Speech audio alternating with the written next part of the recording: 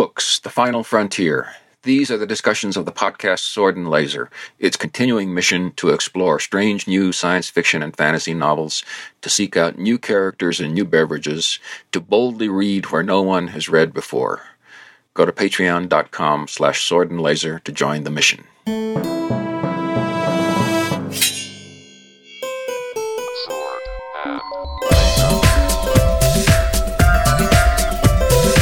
Hey everyone, welcome to the Sword and Laser. I'm Veronica Belmont. Oh, and me, I'm Tom Merritt. Sword and Laser is a book club, but it's so much more. We bring you author interviews, news from the world of science fiction and fantasy, and awesome discussions from fans just like you. But, as reviewed by many, we also tell you what we're drinking. More on that later. Tom, what are you drinking this week? I am actually so excited to talk about it. I am drinking an Armagnac, which is a kind of brandy. Brandy can be brandy, it can be cognac, or it can be Armagnac, depending on the region. This is an Armagnac, a Baron de Lustrac limited edition. So I'm having a brandy. There's like two people in the audience who got that brandy joke. Yeah, but and they loved it. I was speaking directly to them, very specifically. Buzz Out Loud fans represent. I am drinking a little bit of Bullet Rye. I started out with a much fancier bourbon earlier in the evening, and I just didn't want to drink more of it because it's fancy and expensive. Because you wanted to save it. That makes perfect sense. It's perfectly reasonable. Don't drink the fancy, expensive bourbon on the second glass. Right. No, right? I think that's wise. Okay. Wise words from Veronica Belmont. Wise words, Belmont. You know what else is wise? What? Being quick with the burns. Hey, congratulations to the Nebula Award winners. Silvana posts this in our Quick Burns thread where we get all the best news. And big congratulations to N.K. Jemisin, who won for The Stone Sky for Best Novel. Also, Martha Wells, All Systems Red, took home Best Novella. Kelly Robson, A Human Stain, Best Novelette. Rebecca Roanhorse, Welcome to Your Authentic Indian Experience TM, Best Short Story. And the Ray Bradbury Award for Outstanding Dramatic Presentation went to Get Out, Jordan Peele's film. Andre Norton Award for Outstanding Young Adult Science Fiction or Fantasy Book went to The Art of Starving by Sam J. Miller.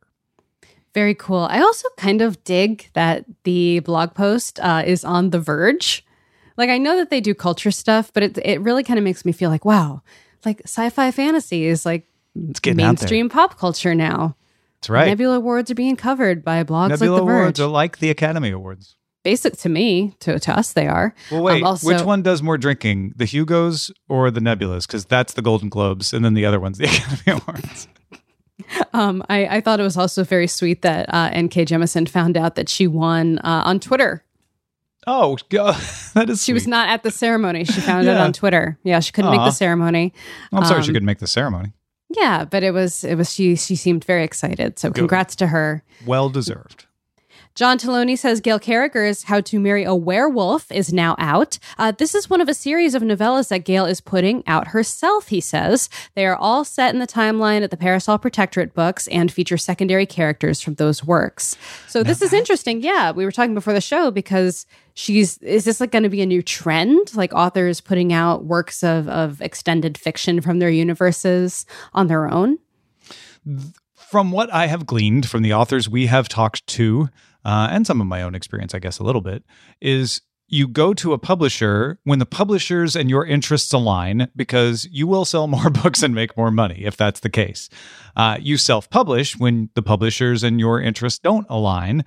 And sometimes you can make a lot of money doing it that way because you have a rabid fan base. So if I'm reading the tea leaves here, and I'm just reading the tea leaves, I don't have any inside information, it feels like these are stories that weren't quite to the publisher's liking, maybe not big enough, maybe because they weren't about the main characters, whatever reason, the publisher's like, why don't you just go ahead and do those yourselves?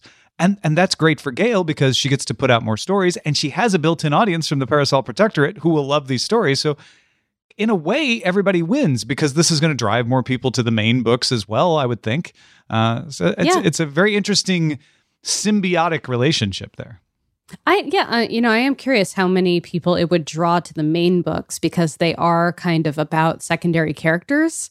So like I feel like it's more like if you just can't get enough of the Parasol Protectorate, or you've read them all already and all the other books that are related to it. I'm sure it will send some people, but I feel it's more like the existing fans who are going to be really clamoring. Well, and I guess when I was thinking when I said it might drive people to the main books is not that people would pick up these necessarily, although that might happen, but I think you're right. It's less likely, but it would just get people talking about the books more, right? Mm-hmm. So the people who love them are picking this up and reading it, and there's more surface area, if you will, of people reading Gail Carriger that then talk about it with their friends. And everyone should talk about it with their friends because they're amazing. Nokomis.fl was surprised to see that Dennis E. Taylor, writer of We Are Legion, We Are Bob, the Bobiverse, has a new book coming out June 5th called The Singularity Trap. Surprised also to see it listed as an Audible audiobook. No Kindle or Dead Tree version listed yet. Usually it's the other way around. Anyway, it's a new series, which is good, though I, Nokomis.fl, would have preferred a sequel to Outland, his first book in the Worldline series.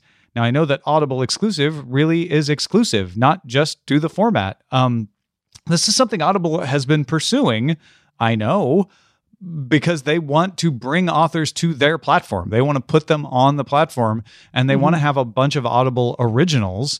And I imagine that we will see The Singularity Trap as an ebook and a print book at some point. There's probably a limited window where Audible has the exclusive, but you're probably going to see this happen more often, I think.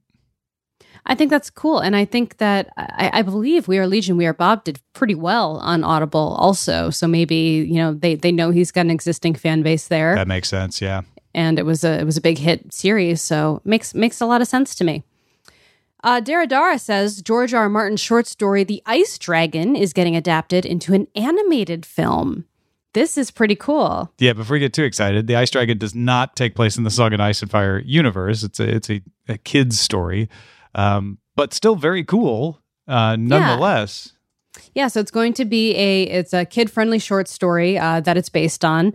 Deadline is reporting on this adaptation as well. And despite the title, says the AV Club, what publishers insist on saying, the book isn't technically connected, as you said, to the Song of Ice and Fire series. The original story predates Game of Thrones, which means it actually predates the creation of Westeros. Yeah. So it's about a girl named Adara who was born or is it Adara? Oh, shoot. Wow. That's something. That is something. Good call. All right. Well, The Ice Dragon is about a girl named Adara, who was born in a long winter and befriends a legendary ice dragon. So obviously he had the long winter idea already in his head when he wrote The Ice Dragon. And then he's like, you know what this on. needs? You know what this needs? More murder. Yeah, he's like, you know what? That kid's book was fun, and I'm sure everyone will enjoy it of all ages. But what will really make this work is more murder. More death, more murder. Just like real horrible that will make a very good kids book. I wonder, they make a point in this AV Club story about emphasizing this is not in the Song of Ice and Fire, even though it's a long winter, even though it's got an ice dragon. It's not in the Song of Ice and Fire. I wonder if George R. R. Martin just decided he didn't want to retcon this in, because it was written before A Song of Ice and Fire, so I'm sure it wasn't meant to be, but feels like it could be. I haven't read the book, though. It could have been, it could have been prehistory or something for them. Anyway. Cool to see an animated film. It's going to feel very Game of Thrones-like, obviously. So that's cool. Scott wrote that Jonathan Mayberry's book V-Wars is getting a Netflix adaptation starring Ian Somerhalder, whom I think of as Boone from Lost, but most think of as the guy from the Vampire Diaries. Yeah, I guess. Is that where I don't feel like that's where I know him from. From either of those? No. I feel like I know him from something earlier, but I don't know from what. Lost was pretty early. I guess it was. You're right. I'm sure it was Lost. It's definitely Lost. You're right. I think I got him confused with the guy from Beverly Hills 90210, the one who was in Sharknado. Yeah, I can see that. He's got the look. But no, he is mostly known as Damon Salvatore from the Vampire Diaries. And in fact, even me stopped saying Boone every time I walked through the room and Eileen was watching the Vampire Diaries and I saw him on screen. She's like, stop that. I finally she did, but that didn't stop me at first. Eventually I'm just like, he's Damon now. He's been doing this too long.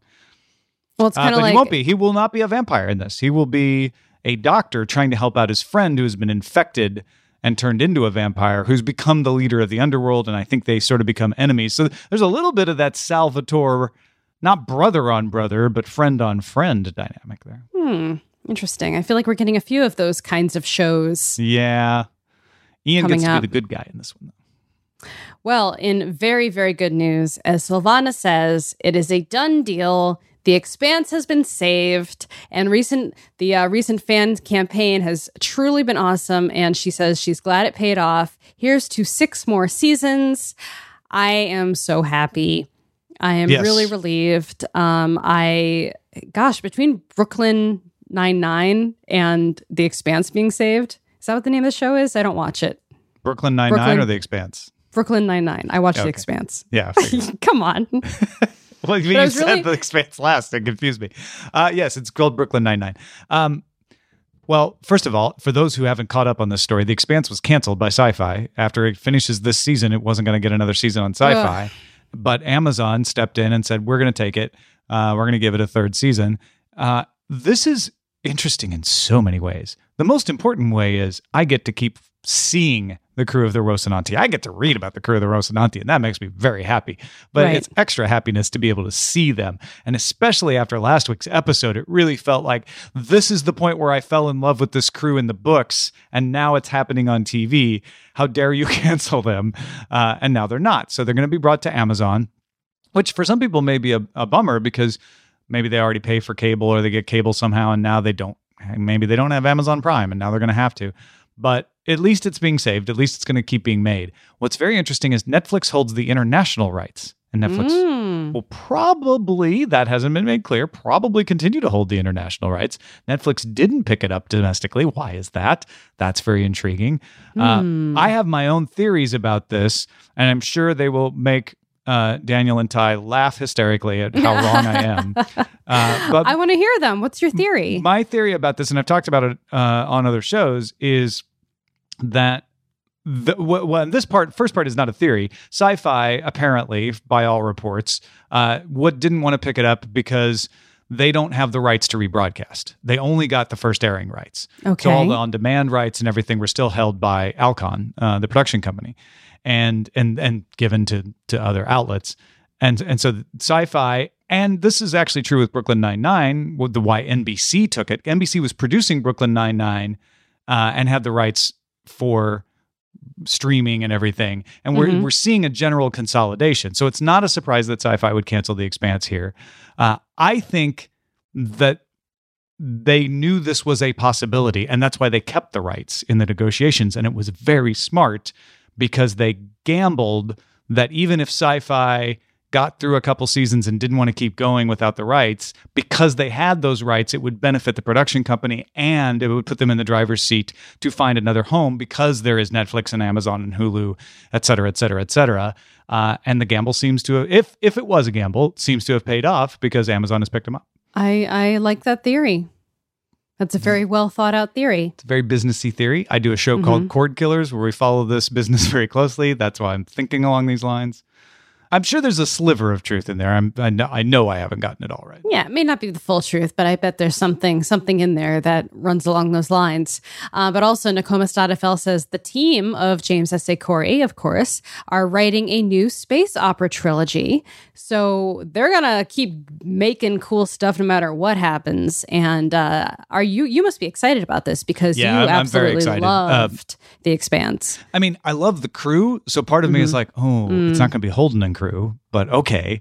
I think what got me most excited is in the press release, Frank says that The Expanse drew on things like Alien and Alfred Bester's The Star's My Destination, which we have read on Sword and Laser. So y'all know, you know what he's talking about. We read Alfred Bester, but we didn't read that book. I thought that was the book we read. No, I don't think so.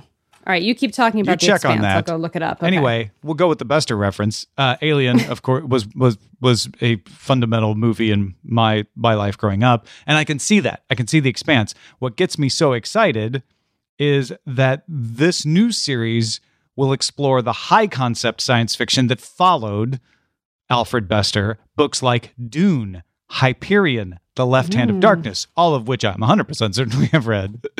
No, okay. And Daniel Abraham says, it's big spectacle, far future space opera while never losing our focus on the complexity of human nature. So seeing James S.A. Corey leave our timeline and our solar system to do a Dune meets Hyperion meets Left Hand of Darkness, at least in tone, series, sounds amazing to me. So 2 factoids. One, we read Bester's The Demolished Man. Crap. Okay, fine. In September of 2013. And did you know that the largest tree in the world is named Hyperion? Huh. Did we talk? I feel like we talked about that when we read Hyperion. About the tree? Yeah. I don't know. It's not a murder That's probably tree. deja vu. It's not like a tree with razor blades on it or anything. Thank goodness. Murder death tree. Well, you've read Alfred Bester, you've read Dune, you've read Hyperion, you've read Left Hand of Darkness because you are the quintessential sword and laser fan. And so now you are perfectly positioned to enjoy this new series from James S.A. Corey. Absolutely. All right. On Saturn News, Silvana noted the passing of Gardner Dozois. Silvana says, I only started reading short fiction anthologies a few years ago, but I'm already feeling the loss. And yeah, it seemed like all the best anthologies were edited by Gardner.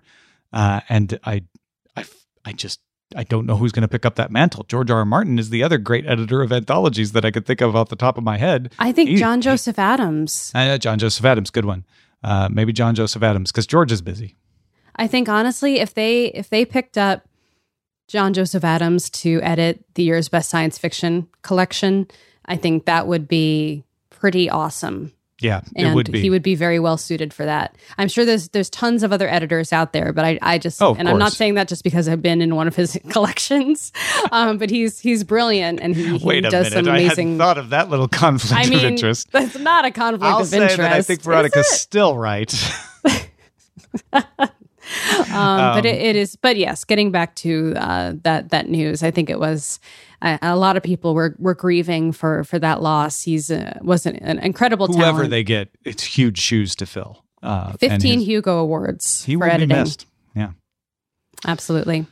All right. And then Kenley says, a shout out for Sword and Laser in Library Journal, the most trusted and respected publication for the library community.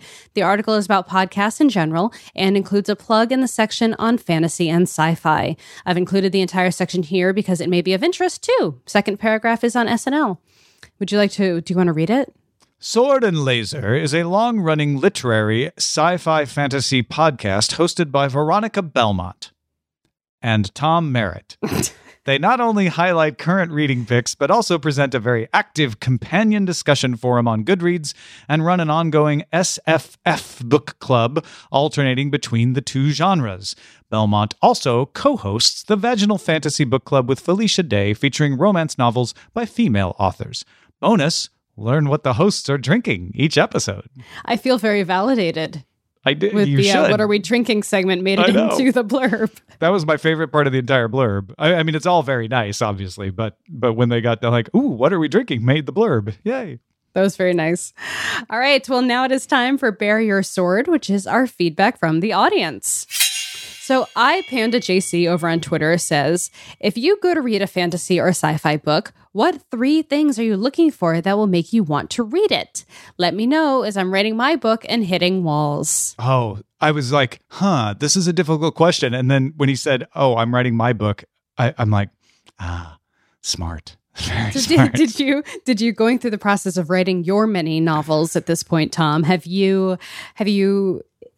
are there notes you feel like you need to hit to make them popular or like to get people's attentions? No. I'm actually asking, is there anything in the back of your mind? I'm actually answering because this is one of the reasons that I haven't really pursued writing more seriously as far as like, go get the big publisher contract is I don't write them to be popular. I write them because I'm like, ooh, I like the story. I want to write it, which means I'm not always sure that anyone's going to like it. So when people like them, I'm often flummoxed. But even so, there's always the main story, and then there's the how do I go about it? How do I approach it? And how do I approach it is where I feel like you have the most latitude to say, well, if I approach it this way, maybe people will like the story more, or maybe they'll access its story, maybe it'll mean more. And that's the same thing that Panda is talking about here, which is, what are the three things you're looking for? Maybe I can tell the story I want to tell and still hit those things so that it's better for everybody. And, honestly, for me, it changes. I'm always looking for something different, I think. I do tend to gravitate more towards, I don't know. That's really hard. I feel like we read very varied types of books.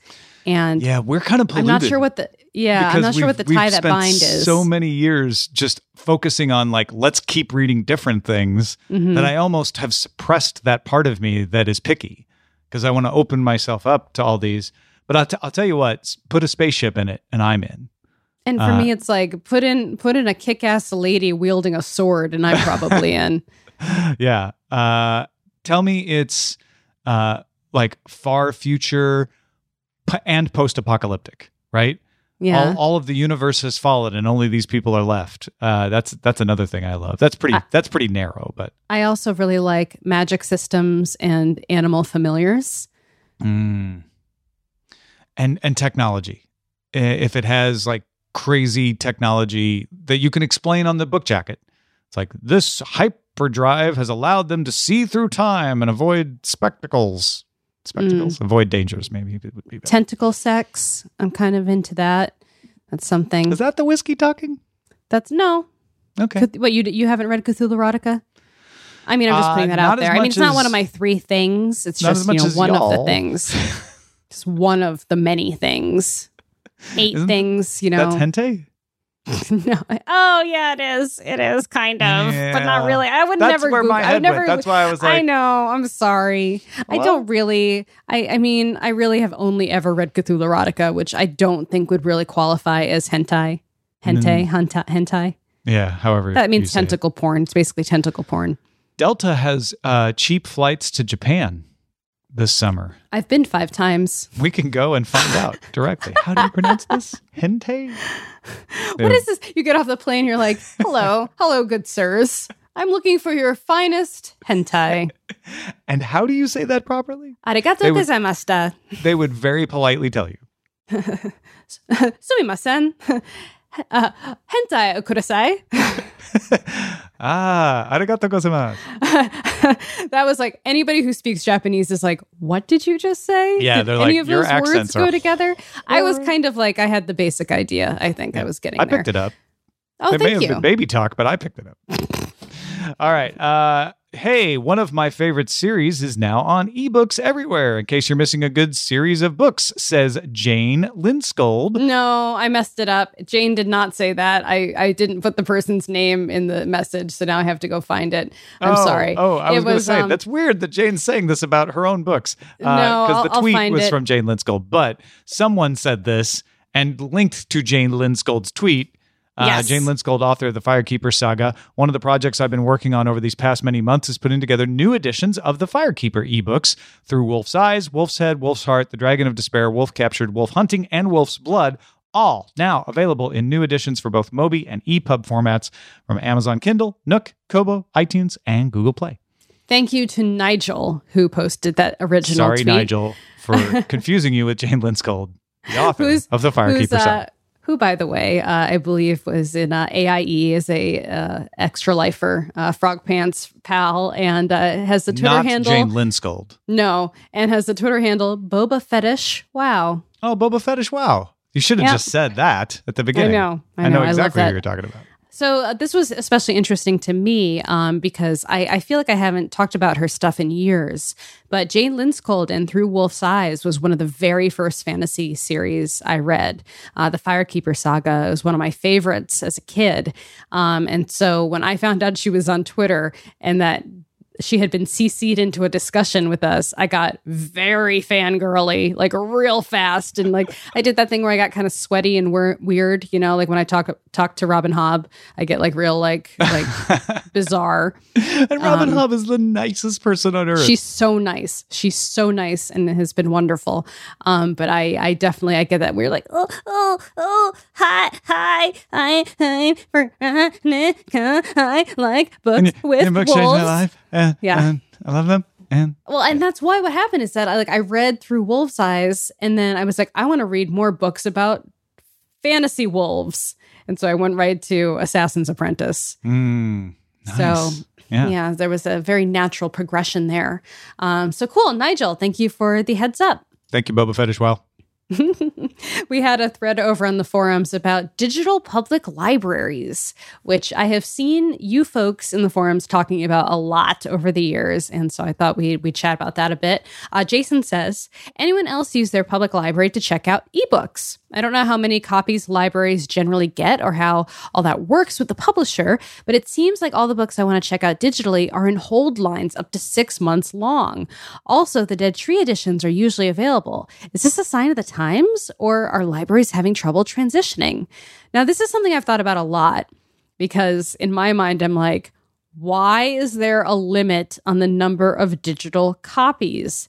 Just let them rent the digital. Is it because they have to make I feel like Tom is going to really bust out with the most smart, sensical answer I've ever heard.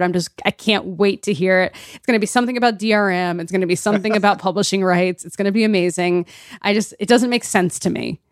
Well, it's going to be about publishing rights. Okay. So libraries and publishers have a long-standing relationship developed over many, many years. Not always friendly, but fairly friendly now. And libraries have navigated ebooks quite well. It's quite the opposite from having trouble transitioning. If publishers had their way, libraries wouldn't have any ebooks. I would think. At least some of them would be like, why would we do that when we can sell the ebooks? Like, you shouldn't get ebooks. But libraries have been very good at convincing publishers it's in their best interests to allow ebooks because, first of all these libraries will then give them money for the ebooks, and it will expose their authors to audiences that might not otherwise discover them, which might turn them into paying customers later on, which is the whole reason that print libraries work. What has happened is the publishers don't want to give unlimited ebooks because they worry that then people would start using libraries as a substitute for buying. So they say, well, one of the reasons we're comfortable with print books is we know that you have to pay for every copy you have on the shelf, and when the copy goes out, no one else can get it. So we want to charge you for a number of licenses and say, you if you want to have more than 5 copies out at a time, you got to pay more. That way, we do make money off of the libraries buying this, and we're not as worried that it will undermine the actual sales. I don't believe that there's too much evidence that it really would undermine the sales, but it makes the publishers feel comfortable, and maybe they have data that I don't. So that's kind of why there are limits on this. On the other hand, though, Bill, I think, was the first one who pointed out Hoopla. There's like Overdrive, there's Hoopla, Overdrive does Libby. These are services that you can get through your library that don't have hold times, allegedly. So I don't know if the library just pays a little extra surcharge for that. I haven't looked into how that works, but that's promising that maybe they're loosening up on that. So it kind of reminds me of like selling software seats. Yeah. It's like it's software, so like any number of people should be able to use it, but they sell like a certain number of people that can use it at any given time. This is like and it licensing. sounds like what Hoopla does is puts the license limitation on the end user. You can have 5 titles a month, and there are no holds, but you have a limited amount of time to read the book before you have to return it. And so maybe the publishers realize, well, if we put the limit on the user, then more people check out the books and it helps us. And there is a natural limit to how many will be out at once. And because they can only have 5 out at a time, they can't hoard a bunch of ebooks. So, got it. Well, thank you for everybody for submitting posts, both to the Quick Burns and to the Barrier Sword section. I'm trying to include more tweets. So if you tweet at us and include us in the replies, like I'll definitely like look for those and add them to the lineup. And letters. And letters, written letters. 11870 Santa Monica Boulevard, Suite 106551. How do Los you Angeles, know the California, address to the P.O. 90025. box? Like literally, how do you know that by heart? Oh, because I have to write it a lot. That makes sense. All right. We're going to do a quick kickoff, even though it's a little bit not quite June yet, for a June book pick. And Tom, I know you have the blurb for that. And then we will wrap up Knight's Master by Tanith Lee, kind of briefly, probably. But if you want to avoid spoilers for that, it'll come after the kickoff for Circe. Circe by Madeline Miller. Or if you want to be that guy or gal, Kirky. Or Kierkegaard. Kierkegaard. It's like Cicero and Cicero.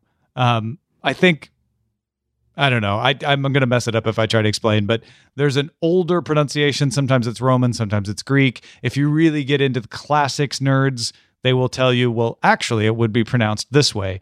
The accepted pronunciations, though, are to do the C's as S's. That's why you hear Cicero. That's why you hear Circe. That's why the audiobook for Madeline Miller's book is Circe, because Madeline Miller has a degree in classics. So don't question it. Yeah. I don't know if she had any input on the audiobook. Well, and I watched they included Stephen included a blurb of her reading a snippet of the book on YouTube, and she definitely says Circe. I'm like, all right, if she's saying Circe, I'm going to go with Circe, and just that's how I'm going to say it. It's one of those things like saying Nissan instead of Nissan, right? Like it's adapting to the modern pronunciation. It's saying, look, Circe has become the pronunciation over time. There's a valid justification for it, even in the ancient world, for pronouncing it that way. So even if not everyone in the ancient world would have said it that way, that's what we're going to say because everybody knows it, even if it's wrong, quote unquote. And her island is Iia. Iia is where she lives. And or you can pronounce Circe, according to Trike, as Dara. That's a joke. Dara. It's a joke. I was waiting for you to say or Dara. Or Dara, depending. I was giving space for that. Okay. Yeah, Madeline Miller is crazy. Studied classics at Brown, got an MA, studied at the University of Chicago's Committee on Social Thought, the Yale School of Drama, focusing on adapting classical text to modern forms, which is exactly what she's been doing. She has this is all in the book briefing on Patreon if you're at the level for that. I think it's the $3 level folks get it, $3 and up, but The Song of Achilles won the Orange Prize for Fiction, which is now, I think, now called the Women's Prize for Fiction, in 2012. And for her next trick, she plans to adapt Virgil's Aeneid. She's also drawn to Shakespeare's The Tempest. I say the Aeneid. Yeah, you're probably right. I don't know. But she's also drawn to The Tempest, so she might do some Shakespeare in there. Anyway, this is a talent, and she is taking one of my favorite things, ancient mythology, love it, and adapting it in a way, this will tie into the Knight's Master a little, in a way that feels like I'm being told a story for the first time, even though all the elements of it are taken from mythology. I mean, it's the oldest of remix cultures, but this is remix culture at its finest, saying, look, Homer's not going to sue for copyright infringement. We're safe. But take that story and make something new out of it. Take the old and make something new. And she really does with Circe. I've been reading it already. I'm absolutely loving it. And in fact, Ryan, my husband, the other night, he turned to me and he goes, "You must really love this book." And I was like, "Why?" And he's like, "The whole past week you've been staying up later than I have reading and not falling asleep within like 2 seconds of your head hitting the pillow. So like you must be really into this book." And I was like, yeah, actually I kind of am. And I read it all day, like Sunday afternoon, just like sitting on the couch. So it's one of those for me. One of the things I mentioned in the book briefing is she took 6 years to write this. 5 of them, she says, were getting Circe's voice right. Quote, "Because she's a goddess, she speaks differently from the way mortals do, more directly. It was tough to capture her tone." That's cool. That's really cool. I mean, that's somebody bleeding for their art right there. So we are going to wrap up Knight's Master. And as Tom mentioned, I think there's a lot of, this is actually a really interesting book to read Circe right after Knight's Master. What's up? Oh, I just want to make sure we don't miss the fact that there is more Circe discussion to be had. Oh, I wasn't looking at the lineup. if you so wish. Yes. Go be my guest. Brea and Mallory from Reading Glasses, they have been kind enough to have me on their show. We're planning a little collaboration with them. They've been reading Circe, and they're going to do a live stream June 5th from 6 to 7 p.m. Now, I know some of you are saying, hold on, you just announced Circe as the Sword and Laser pick. I haven't had a time to read it. That's cool. It'll be archived. You can go back and check this later, as well as our book wrap up at the end of the month. Or those of you who are super fast, and I know you're out there too, are already done with Circe, and you can go enjoy that June 5th from 6 to 7 p.m. on their YouTube channel. We'll have a link in the show notes. I'm going to not watch it live because I don't want it to affect my opinions of the book. I'm going to wait till I finish for sure. Yeah, because I as much as I do hop in the forums, I don't read spoilers in the forums while I'm reading a book. I stay away from them. It's not a spoilery thing. I just don't want like ideas, implanted in my mind about opinions of things. Yeah. Form your own opinions. Makes sense. Totally. Yeah. So as we were saying earlier, like I felt like this is a really nice, not a companion piece, but like a good follow-up, I think, to Knight's Master in many ways, because they're both, Knight's Master feels very mythological in many ways. And even though it's more, it does string together various stories that are tied by the common theme of the demon. But they, in a way, so does Circe, because it deals with a lot of different stories from Greek mythology, with Circe either as the linchpin or experiencing those things on the sidelines. Can you imagine if some future Madeline Miller, hundreds of years from now, Circe'd Knight's Master by Kenneth Lee? Because Knight's Master, and we are getting into the spoiler territory, just to be warned, Knight's Master will give you connected stories the way Greek mythology is often presented in a classroom, right? You get the mythology paperback and you read through, and it's all different stories, but they all tie together because characters reoccur and events in one story will have impacted something that happens in another story. And Tanith Lee did that on purpose. And that's what's so masterful about Knight's Master, is that she makes it feel like this is a real mythology, that this is a real telling by a people of a demon and his effect on the world, on the flat earth. And it just fascinates me to think of someone then trying to take that and weave it into a narrative the way Madeline Miller has done with Circe. Yeah, I really like that. So a lot of people in the forums were asking, like, why did we pick this particular book compared to many of the other Tanith Lee stories that are out there? I think for me, it was just really that I haven't read any of her works before. This is one, the Tales from the Flat Earth and this book are ones that have won a lot of awards, and that kind of seemed to crop up on a lot of the lists that we looked at. So yeah, I didn't have a real like a strong reason why I picked this over anything else. It was more just like it sounded very interesting, and I just wanted something that was very representative of the author. I'm not 100% sure if that's what we got. I feel like a lot of people said that it is pretty representative of her works. So yeah, but we could definitely have more discussion about that over in the forums. I can't say that I loved the book. I think if I really read it as a collection of connected short stories, which is what it was, that made it a little more easier to digest. And I think who said this in the forums? Anyway, there were a number of people who were like having trouble with some of the themes in the book, and especially some of the sexual aspects, the weirdness, the kind of creepiness of the first sexual interaction between how do you say his name? Asharn, the demon. Azran. Did you listen to the audiobook? Yes, I did. Okay, good. That's useful. I was trying to remember. That's what took me so long. Say it again. Azran. I'm probably getting it wrong, but that's what I remember. Like Azrael, but Azran? Okay. Yeah, like Aslan from Narnia, except the opposite, because he's evil. It's like all the other really names evil, that are not necessarily... I mean, that's the other thing is, it's not a clear evil and good. He is different than the devil, right? The devil is evil. The devil is like, whatever is bad, that's what I do. He is just self-interested. So he's predominantly doing evil things. No, but he also likes to mess with mankind, with humankind. Like that's like because but he's not doing them any favors. I don't know that he is wholly evil. He is a creature of his own motivations. He has his own internal set of rules, whereas pure evil is just contradiction and bad. Whatever's bad, that's what I do. He does. Azran doesn't always do bad. He occasionally does a nice thing, right, despite himself. No, but he only really ever does a nice thing if it's going to serve him. That's what I mean. In some way down the line, which is different than pure evil.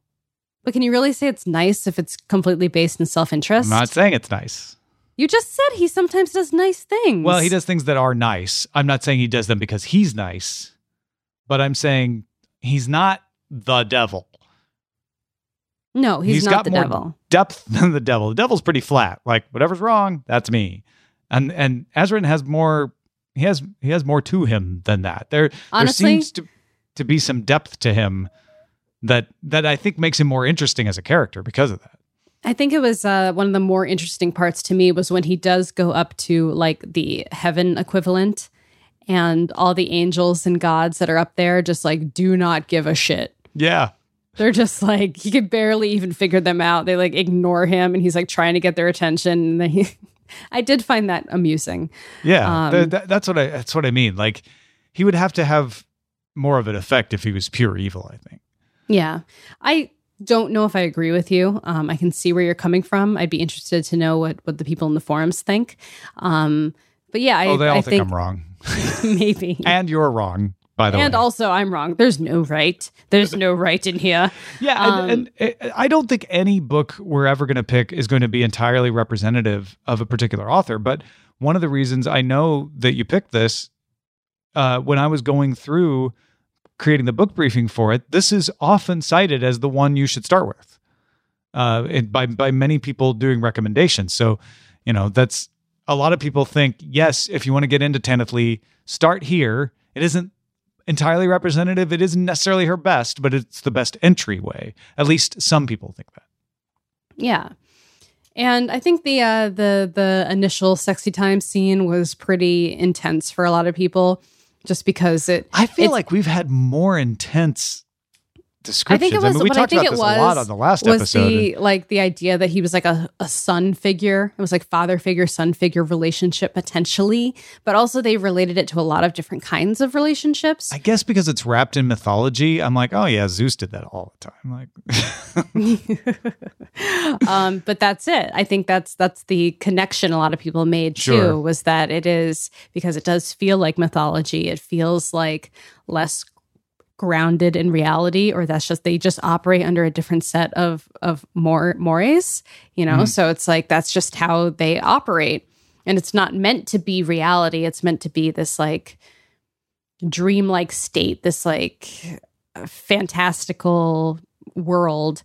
It doesn't make it okay and doesn't make it necessarily better, but I think some people can compartmentalize that in a different way in those kinds of instances.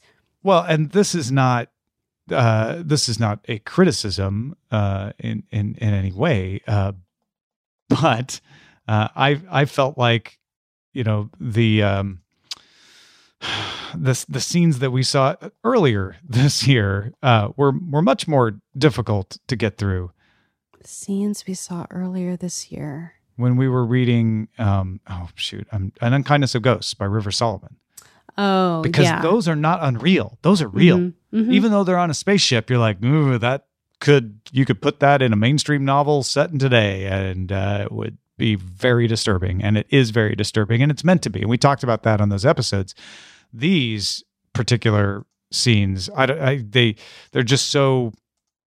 They're so different in the setting and, like you say, the fantastical nature of them. Again, and not to lessen anybody's discomfort. Of course. Everybody can feel however they feel about this stuff. It's definitely takes all kinds. Everybody's going to have different degrees of comfort and interest in this kind of in stories that have sexual elements to them or rape. I mean, it's awful no matter what the circumstances are. But yeah, I think it was, so I didn't love this book. I thought it was interesting. I definitely, I wasn't about to lem it. I wanted to see it through to the end, especially since a lot of people said the ending was the most interesting part. And I do agree. I think when he has that moment of realization, wow, if the humans aren't around anymore, there's no one to be afraid of me. And then what am I? It's very much like on what was I just reading? On, when so in the Iron Druid Chronicles, for example, all the gods of all the different pantheons are around on Earth because there's still some pocket of humanity that believes in them. Well, and American Gods has that flavor too, doesn't it? Yeah, it's the same kind of conceit. And so as soon as there's no more people around to fear you or to worship you or to pray to you, you no longer exist. It's clapping and a fairy gets its wings or whatever. I don't know. But it's the same kind of idea, right? If everyone believes, yeah. Yeah. And so he Azran is I got to do something to fix this. And it's not self-interest. It's still motivated by self-interest. But it was interesting to see him kind of have to be humbled a bit by that in the end. And there's so much to these stories. It is really a collection of short stories, even though they're all tied together by an overarching event. It's kind of like an anthology TV series in a way. I did get a kick out of the weird goblin spider sex story. That was a special one. Or snake. Wasn't it a snake? Oh yeah, the snake that was up in the tree and yeah. Again, this is maybe a difference between you and me, but I forget that that sex even plays into these stories because there's so much else to them that you could just leave that out. To me, that one was just funny. I was just trying to jog your memory. Yeah. When you said spider sex, I'm like, I don't know what that is. And then you said snake. I'm like, oh, right. The snake that tempted everybody because it was up in the tree and only the guy who was blind could show up and he was really good looking, but he didn't know it because he was blind. And yeah, it all came back to me. I was talking about the one where they made the little goblin dude, the drow or however you say it, was made a little a snake statue inside his little house, and then the other snake, it was a really good statue. Fell in love with it, and everybody wanted it. But didn't that end up going out into the world? Isn't that how that worked? No, I don't remember. Am I mixing up two stories? Yeah. See, mythology. That's how it gets you. We create our own mythology. Well, thank you, regardless, for reading Knight's Master with us and having some discussions in the forums. It was really interesting, and I hope you guys all enjoy diving into Circe with us. I think it's also it's empowering and also fun and also pretty intense in some parts. So also not part of the Game of Thrones universe. No, it is not. It's not that Circe. It is not. Yeah. I was like, so I can say it like that, right? And everyone in the forums was like, yeah, just say it that way. So it worked out. That's it. That's the end of the show. That's it. I need your pre-orders before we go. I'm 75% of the way to having a sequel to Pilot X funded with just 2 weeks left to fund. So I know many of you have pre-ordered Trigger on Inkshares.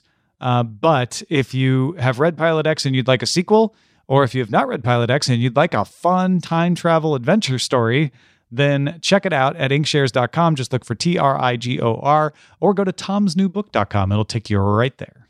And you made a book trailer. I did. And it has pie and coffee. And a lot of the story is about the search for pie and coffee. So if that sounds good to you, it'll work that way too. It does. And of course, our show is currently entirely funded by our patrons. Thank you to all the folks who back our show. If you want to help us out, head over to patreon.com/swordandlaser. You can also support the show by buying books through our links. You can find links to the books we talk about and some of our favorites at swordandlaser.com/picks. Send us an email at feedback@swordandlaser.com. Our website is swordandlaser.com. All of our discussions happen over on goodreads.com/swordandlaser. And you can call and leave us a voicemail at 415-7-SWORD6. We'll see you next time. Goodbye. Goodbye.